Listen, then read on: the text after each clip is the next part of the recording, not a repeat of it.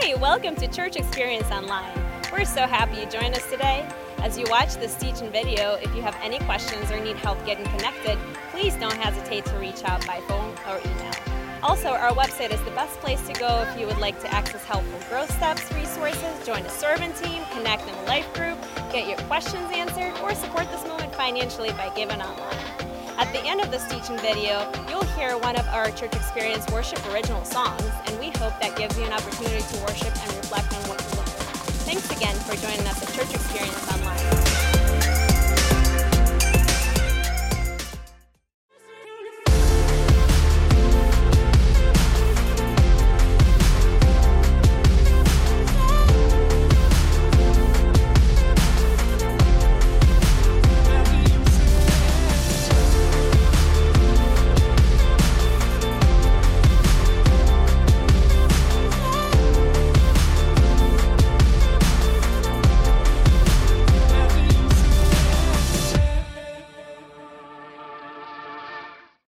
As the pandemic really started taking off, and you remember everything just started closing down like real quick. And one of the conversations that was happening around that time that was really interesting was around essential services. Essential services. And there was kind of a debate with it about what is essential and what's not essential. And people who were considered essential services, meaning that their job was crucial. Like, if you shut their job down, it's like big trouble. So, like, we got to have people working at the hospital. We need to have firefighters, and we need to have police officers, and all these kind of different roles are essential services. But then there were some that were kind of on the line as like, is this essential or is it not essential? And some people were talking about, hey, our workplace, because we're essential, is going to give us this card that we're going to have to carry in our vehicle and keep with us at all times, because that gives us permission to leave quarantine, leave our home, and drive to work and then come back. And so there was this whole conversation, if you remember, about what's essential and what's not essential.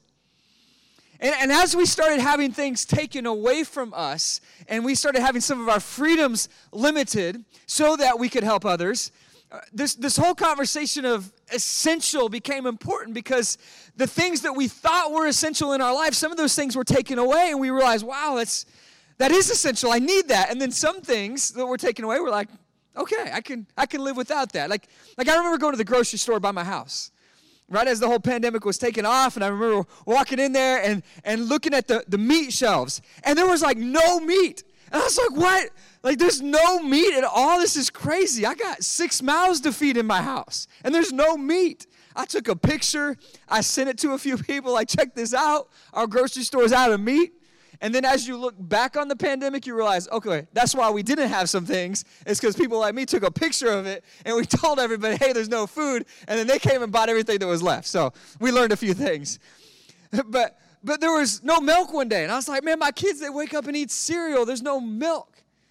But then I realized over time, like, okay, no meat, no milk. We can survive. We'll just eat other stuff. We'll drink other things. Paper towel was a convenience in our kitchen. We had a little roll of paper towel, and you would use it from time to time. But, no paper towel for a while, no problem. It's all right. It seemed essential at the time when we used to use it all the time, but then when it got taken away, it's like, all right, no problem. We can survive. But some things that were taken away, we realized, man, that was essential, right? I mean, toilet paper. Come on, you know what I'm talking about. It's like you don't realize what you have until it's gone. Somebody just sing a love song right now. It's like, man, you need toilet paper. And then you feel weird because you walk into the gas station because the grocery store is sold out, and you go into the gas station and you're acting all kind of creepy, like secretive, like as you ask the attendant at the gas station, like, because you don't want to be all weird about it in front of everybody. But, hey, do you have any toilet paper? It's like the question you've never asked at the gas station before. But then you were blown away because you realized they did have some over on like aisle 4, like on the bottom shelf next to the extra gasoline can and the oil. It's like there's a little single roll of toilet paper. Then maybe you grabbed a couple of those that kept you in business for a while. Now, I'm thankful we never completely ran out of toilet paper. We came close a couple times. But we didn't completely run out. But what we realized, and what you probably realized, is that sometimes you had to be okay with the real cheap stuff, the really uncomfortable stuff. All right, TMI, but it's kind of, come on, man, we just had to get through it. And some things in this pandemic season we realized were essential. Like, yeah, that's important to make life go on. And then some things were not so essential. And I'm just having some fun here. But I've titled today's message, Essentials, because I want to ask a really important question. What is essential? For our life, for our life, for your life, for you to reach your potential in Christ, for the favor of God to rest over your life and for Him to be smiling on your life and for you to live your best life in Christ, what's essential? For a believer, a follower of Jesus, what is crucial? I mean, if you break down all of God's Word and you could just categorize things into a few simple and clear things for us to do, for us to be, what would those essential things be? Because, man, there's a lot of expectations for us. There's a lot of things that we do, that we're engaged and involved in. But if you strip it all away, there's certainly some things that are essential and many that are not. So what are those most essential things in your life? Because here's what I think. I think if you and I could figure out what those things are by God's Word, if we could figure out what is critical, truly essential, I think we would live better. Because we'd have greater clarity, greater vision, we'd have greater purpose. We would know what God expects of us. So what's essential in your life? Of all the things that are going on in your life, what is essential? If you strip away tradition, you strip away other people's expectations, you strip away religion, you strip away all those things, at its core, what does God expect of me as His child? For me to live the best life in Christ that I can. Well, I'd like to look at a passage in the New Testament of the early church. As the New Testament church was just beginning. Sometimes to go forward, you got to go back. And we're going to go back to the New Testament church. It wasn't a perfect church. You read some of Paul's letters in the New Testament, and man, there were so many things messed up about the New Testament church. Some people hold it up as this idyllic, perfect standard, and it wasn't.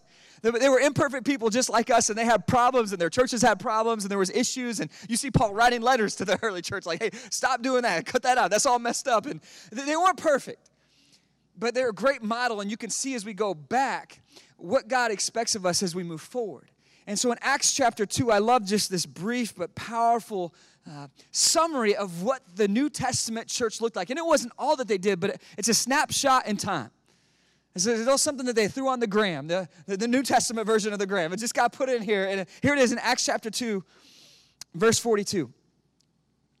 It says, they devoted themselves to the apostles' teaching and to fellowship, to the breaking of bread and to prayer.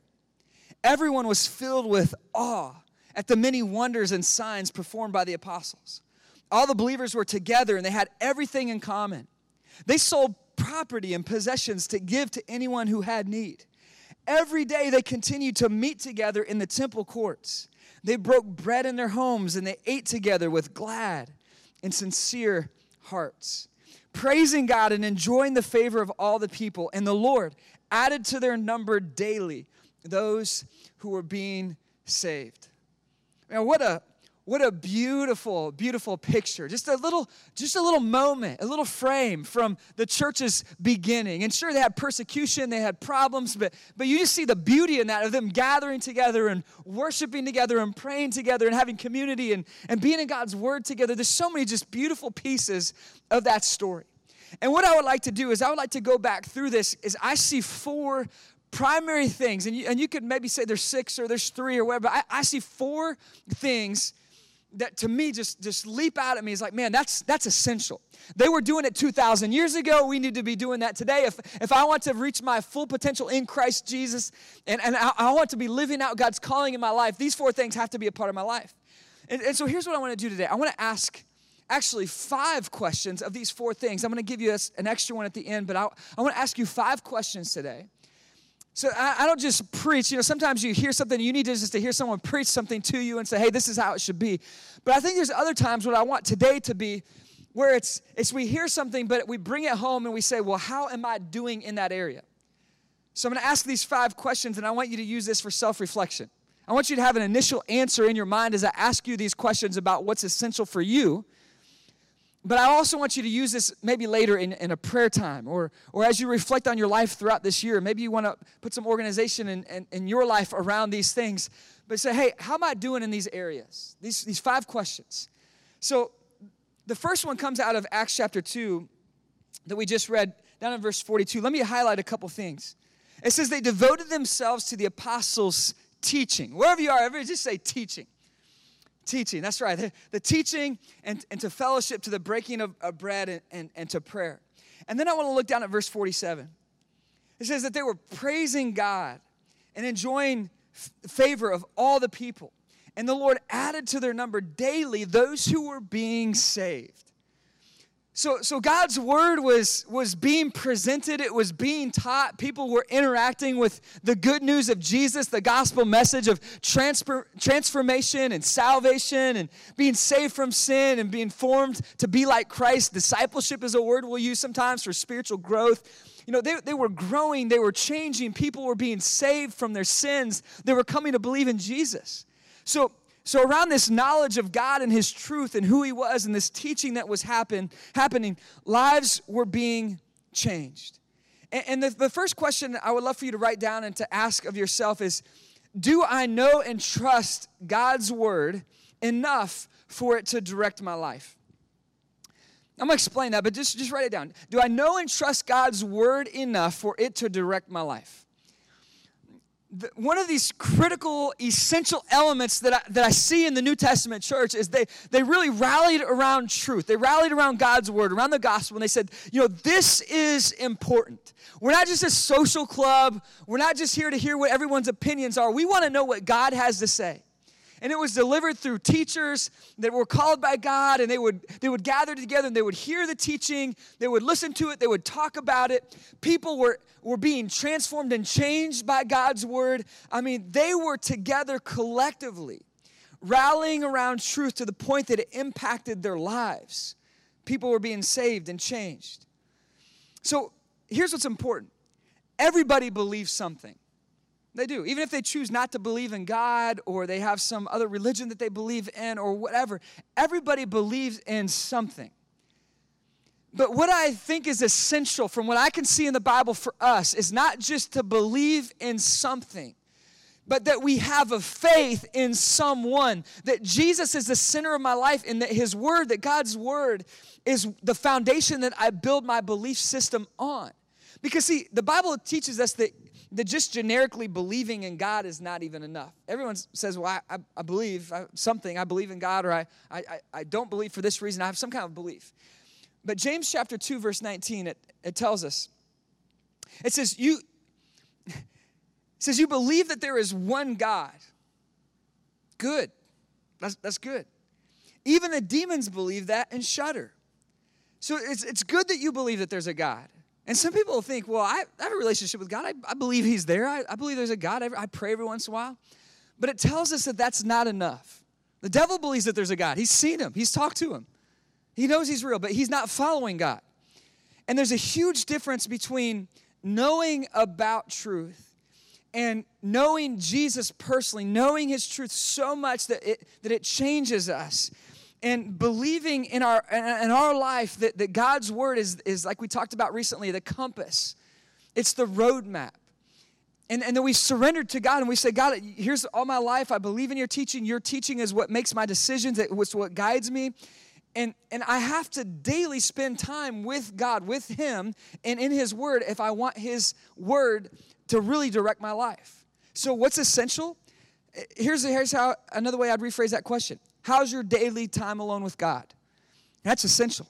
If you're not spending daily time alone with God and in his word, the chances that you will at some point start to move away and drift away in your faith are very high. How's my daily time alone with God? One person said, nothing that does not occur daily will ever dominate my life. So God's word is so essential, it needs to be a daily part of my routine, not a weekly part of my worship alone. I think that's important that we worship weekly. We gather together, even now in this season online. But it's a daily thing where I get together with my Father. So how am I doing in that? It's so critical. It's like when you go to the doctor's office and maybe you go to the hospital and they check your vitals. They want to know how you're doing. They want to know the core measurements of how your body is actually functioning. And the vitals for us spiritually, it's that daily connection with that Father, those times of prayer, those times of hearing from God and His Word. It's this connection with Him that directs our life, with His Word, with His teaching. So do I know and trust God's Word enough that it's directing my life today? That's the question we need to wrestle with. Well, what else is essential? Let's go back to this snapshot of the New Testament church. In Acts chapter 2, verse 42.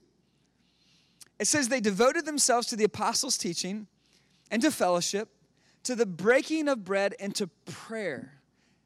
To prayer. Again, down in verse 47, it says they were praising God. They were praising God. So they were praying together and they were praising together. They were worshiping God together. You know, people will always gather to worship. Believers will always gather together and worship. We always have, and we always will. It's going to look different in different seasons like it does now, and it's going to change from time to time. But we know that in heaven, it says the angels gather in joyful assembly to worship God. It's something that's always been a part of our faith. We know it's to come. It's meant to be a part of our life that we gather together. So if you've had that passing thought, well, maybe we'll just do church online forever, and I'll just sit at home in my PJs, and I don't really need to be around other people. What I would say to you is, it doesn't seem like that's what God's people have always done, or what we will be doing long term. It's great right now that we have this ability to do it. And I can't wait personally for July 12, and so we can get back and worship together in person. We made that announcement last week. I'm so excited. But let's just talk about it for a moment. This is an essential part of our lives as believers, is that we gather together in worship. But it's so much bigger than just gathering together and worshiping this one God as we're in one room together. No, it's bigger than that. It's how we live our lives before Him. Our worship, our prayers, our praise, our connection with Him, this glorifying God from our life, this worship, it's so essential. It's so essential. And it's not an issue of, as we've talked about before, it's not an issue of will I worship? Because you will worship. Everybody worships something. It's really just a matter of who you worship and how you worship them. Let me describe it this way. Jennifer, I know we've been together for 19 years, and I know that she loves me. This month, we're celebrating 19 years. We're going to have later this month our 19-year anniversary, and I know that she loves me. And you say, well, how do you know that she loves you? Well, one is, 19 plus 3 years of dating. We've been together 22 years, have 4 kids together. Like, I know she stuck with me, so I know that she loves me. But it's not just that. I know she loves me because I can go back to when we were 18, 19, 20 years old. We're in college together. We're dating. I know she loves me because she chose to date me even though I drive the ugliest, most messed up car that you would ever see on campus. I mean, I just had this old beater car. I got it real cheap, and I was happy about the deal I got. I literally think I got it for like $100. I mean, it was on his last miles. But I was like, I'll drive that thing. And I was a student pastor at the time, and I kind of liked having that vehicle because the muffler, it was all rusted out. The whole system was rusted out. And because it was rusted out, it made this really loud race car-like sound. And all my students thought it was awesome because, man, I'd hit the gas and this thing, boom, it would just light up. And so I loved that. But she chose to date me even though I was driving this vehicle, so I know she really loves me. I'm having fun, but, this season of driving that vehicle and driving this vehicle that I didn't know if it was going to ever make it, there was moments where you see someone pull up in a nicer vehicle and you're like, man, that would be really nice to drive that vehicle. And I was talking to a friend the other day, and we were talking about cars came up. And he said something really insightful. He said, those junkyards where they smash up the old vehicles, like the vehicle I used to have, once it's done, you sell it to a junkyard, and they smash them up into these little cubes. And he goes, what's interesting is each and every one of those cubes that's all smashed up is just junk metal. He says every one of those used to be somebody's lust. Like somebody was willing to give their paycheck for that. Someone was willing to take a huge risk financially to purchase that vehicle. They wanted it so bad. They looked at it and said, man, I love that color. I love that vehicle. I want that. And maybe lust is a strong word, but they desired it. They want, just go with me here. They looked at it and they said, I'll pay the price for this new vehicle. Someone bought it new. And they looked at it and said, that's worth that price tag. Man, that thing is so good. I want to drive that. And now look at it. It's just a cube of crushed metal. And you will worship something in this life. Everybody lives for worship. Entertainment, pleasure, accomplishment, success, comfort. But listen, the things that we worship in this world, it's going to end up crushed metal. Although it looks appealing and beautiful and amazing now, think about it. It's not worth giving your life to. It's not worth giving all your worship to. It's created things that will over time fade and rust and break down. It'll be forgotten about. The only one in this life that's worthy of all my worship, the only one that's worthy of all your worship is Jesus. The one who gave his life so you could have life. The one who hung on the cross for the forgiveness of your sins so that you can be adopted into the family of God, not based on what you do, but based on what he did when he hung on the cross. His life-giving sacrifice made it possible for you to be forgiven and loved and changed. He is the only one worthy of all your heart's worship, all your mind's attention. There's nothing greater than him. There's no one greater than him. And so if you're living, whether you realize it or not, for anything other than Jesus at your core, you're living for scrap metal. It might be a good thing, but it's not an ultimate thing. It's not worthy of your life's worship. So my question I want you to write down here is, does Jesus have all my worship? It's more than singing. It's more than gathering together, but write it down. Does Jesus have all my worship? That's essential. What's essential? It's that worship of Jesus, living for him with all my heart, with all my soul, with all my mind, with all my strength. Does Jesus right now in this moment, does he have all your worship? Or has something in this world become greater? Without you realizing, it's crept in and you've started to give your first thoughts every day to that, and it's what you dream about as you drift off asleep at night. It's what consumes your energy and your time and your finances. What has your worship? If it's anything less than Jesus, I'm telling you, it's scrap metal. It is not worth your life. What's essential? Worship. Worship. Let's go back to Acts chapter 2 again. Acts chapter 2, verse 42. Again, it says they devoted themselves to the apostles' teaching and to fellowship. To fellowship, verse 44, it says all the believers were together. They were together and had everything in common. So they were together, united. We talked last week about the importance of living united, valuing others, whether they look different than us, they believe different than us, they act different than us. Those who believe in Christ, we are one in him. We talked about that last week. I hope you caught that. If not, go back and get the beginning of that message especially. But here it says that they had everything in common, and then look at verse 46. Every day, they continued to meet together. They met together in the temple courts. They met together in their homes.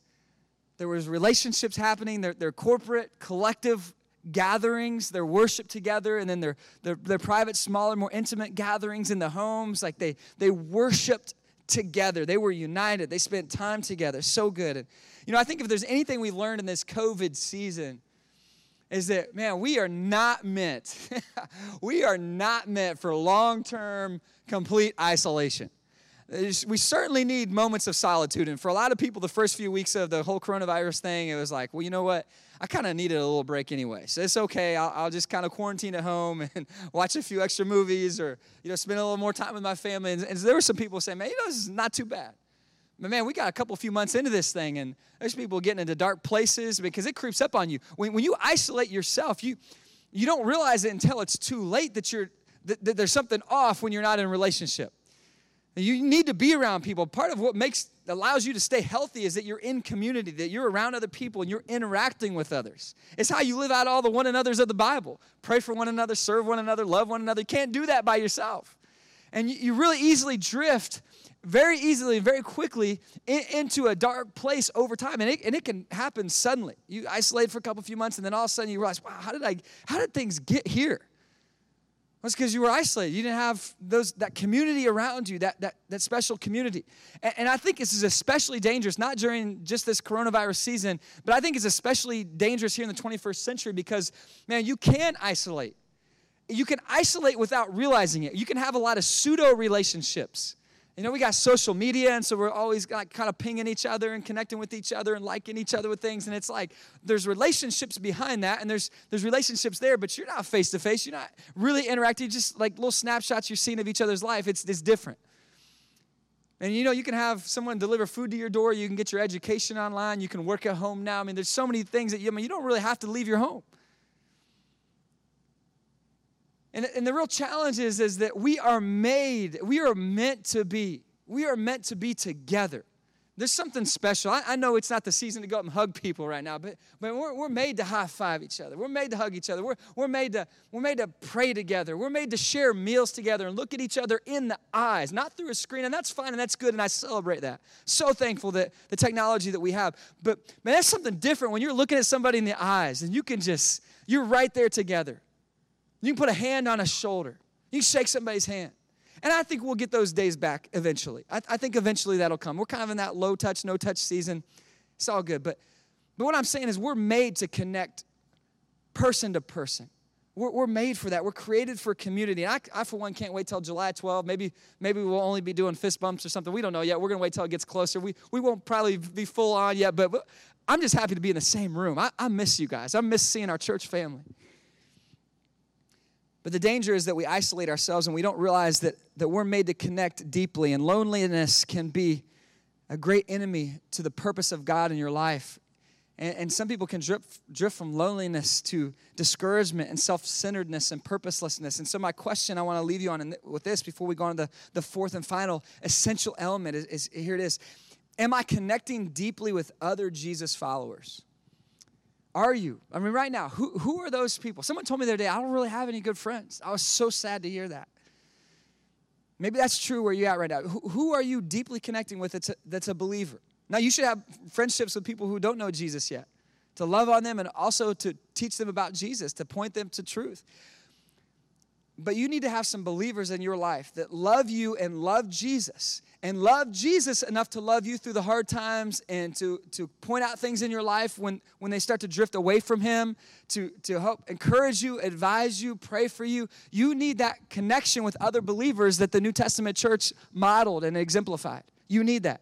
So maybe you're good on this, but I know many are not. Are you deeply connecting with other believers? Are you? Let's go on to this fourth essential element that I see here in this passage about the New Testament church. Acts 2, verse 42 says that they devoted themselves to the apostles' teaching and to fellowship, to the breaking of bread and to prayer. And then I want to jump down to verse 45. It says they sold their property and possessions to give to anyone who had need. Verse 46, every day they continued to meet together in the temple courts. They broke bread in their homes. They ate together with glad and sincere hearts, praising God, enjoying the favor of all the people. Let me just stop there for a moment. So they were devoted. I saw that word in there. It says that they were devoted. It says that they gathered, which obviously took effort to gather together. It's a lot easier just to stay home. But they took the effort to show up, to gather together. It says they gave to each other. They gave to each other, so they made sacrifices. They served. They were serving as they gathered together, and people were being saved, and they were teaching each other, and they were sharpening each other and having conversations with each other. So what I see in this is a great purpose. I see a mission. I see evangelism happening, reaching out to people who don't know Jesus and bringing them into God's church, building his kingdom, building his church in and over people's lives. I see people living for something bigger than themselves and their own glory. They're living for God's glory and building God's church. And as we've talked about before, if you're not serving others, if you're not serving God, there's only one other choice. You're serving yourself. And we are not created just to serve ourselves. That is a downward, dark death spiral that leads to a very lonely, very dark, very isolated and selfish place. You're not made just to serve yourself. And some people, they center their whole lives around what's in it for me. What's best for me? What do I want to do? What am I comfortable with? But when you flip that out to others and you say, well, God, I'm living for you because I'm living for others. God, I want to please you and I want to serve others. We just flip the focus instead of on self. If you flip it out, man, it totally transforms. inside your life and in your mind and in your heart, it becomes so much healthier. You got to take care of yourself. There's things that you like to do, and God smiles on that. But when your whole life is about what you want to do, and you're just missing God's purpose for you. And here I see that they had a great purpose that was beyond them. We've often said about our spiritual life, if you're not serving, you're probably swerving. And you're probably swerving, of course, spiritually, because you're just living for comfort. You're living for yourself. But when you find a mission, you say, God, I want to help build your church. I want to help build your kingdom, which is other people. I want to build other people and point people to Jesus. Not even just to make their lives better. I think that's a good thing. But I want to help people find and follow Jesus, because if I just make their life on earth better and then they die and they go to hell separated from a loving God for all of eternity, I haven't really given them any gift. I've just given them temporary relief from their pain or their problem in this life. Now, sometimes you can help people with their current problem and point them to their deeper spiritual problem. I was talking to a friend the other day who does not go to our church, and he had gone through a recovery program, but he was kind of drifting back into his past bad patterns. And I was talking to him about the importance of getting back in recovery, but also as he was trying to figure out how I kind of put a Band-Aid over my problem, but I never really changed. I said, there's actually a deeper soul level that only Jesus can touch, and your recovery group is going to help you fix the actual actions in your life. But what caused those actions in the first place? Why did you go down that road? There's something broken inside. There's this thing called sin, this self-centeredness inside of us. And Jesus came to put that to death, to heal you, transform you, bring life, a resurrection inside of you so that you can really live in here. And what I would say to you is that, man, God has created you to help your friends, your family, the people around you that you work with and live next to find faith in this life-giving message of the gospel of Jesus Christ, so that they can actually be forgiven and free permanently, forever, adopted into this great family of God that we have. Are you living your life for a purpose like that matters? That's essential. We're talking about what's essential. That's essential. You're made to live for a purpose like that. Some of you bounce from network marketing scheme to the next hobby to the next project in your life, and you have this pattern of your life. Maybe it's relationship to relationship. You got this restless soul because you're always looking for that next thing that's going to satisfy you. And here's what I would like to tell you from God's word. You were made for something more. The pleasures, the entertainment, and the attention of this world is never going to be enough to feed what's in here. God has made you for that relationship with him we talked about, to be engaged in worship and prayer with God, to be in community with others, but then listen, also this fourth essential thing, to be on a mission that really matters for eternity, that changes people's lives and souls. If you're not giving your best efforts and energy to that, you're not going to be fully fulfilled, because you were made for more. You were made for more. The question I have for you on this is, am I making sacrifices so I can serve God and others? Am I making sacrifices so I can serve God and others? Are you? You know, we've kind of been in a renovation here during this pandemic season, and so our family's been at church a lot, and there's been some of the others in the church who've come around too, and more so even lately, the more have been coming by and say, hey, I want to help, I want to paint, I want to fix up, I want to get things cleaned up, ready to go for our future services, and it's been great to start to see some people again as that's been happening, but it's reminded me of a little over a year ago when we were renovating here at our Dunedin Central Campus, we were renovating the auditorium building. And so many of us, dozens of us, had spent so many late nights here and early mornings and painting and fixing and repairing and cleaning. I mean, it was an intense project on a tight timeline, and it was fun. We had a great time. But then there came a point where it was like we had the timeline, we're going to have a service, we got to get this stuff done. And so there were some late-nighters that turned into even a couple all-nighters. And one time I remember we had this back-to-back nights where our family it was late nights turning into all nights. And there was one night I remember grinding around the urinals in the bathroom. And a lot of the people had helped, but you get down to it, like, I just got to get this done. And it was grinding the concrete around the toilets in the bathroom. I remember that. Jennifer remembers that season. It was like her birthday. We were here like a late night. We just had to get it done, and we get it done. But our kids, they loved it. It was like a big all-nighter to them, right? And so we were here late, and they got tired, and so they needed to find a place to sleep. And so we got these fun pictures in our family of the kids finding places around the auditorium where they would find these little creative places to sleep. This is so funny to watch these pictures. But you know what? That was a season where we made some sacrifices in our time and our efforts because we knew what was behind it. It was a greater purpose.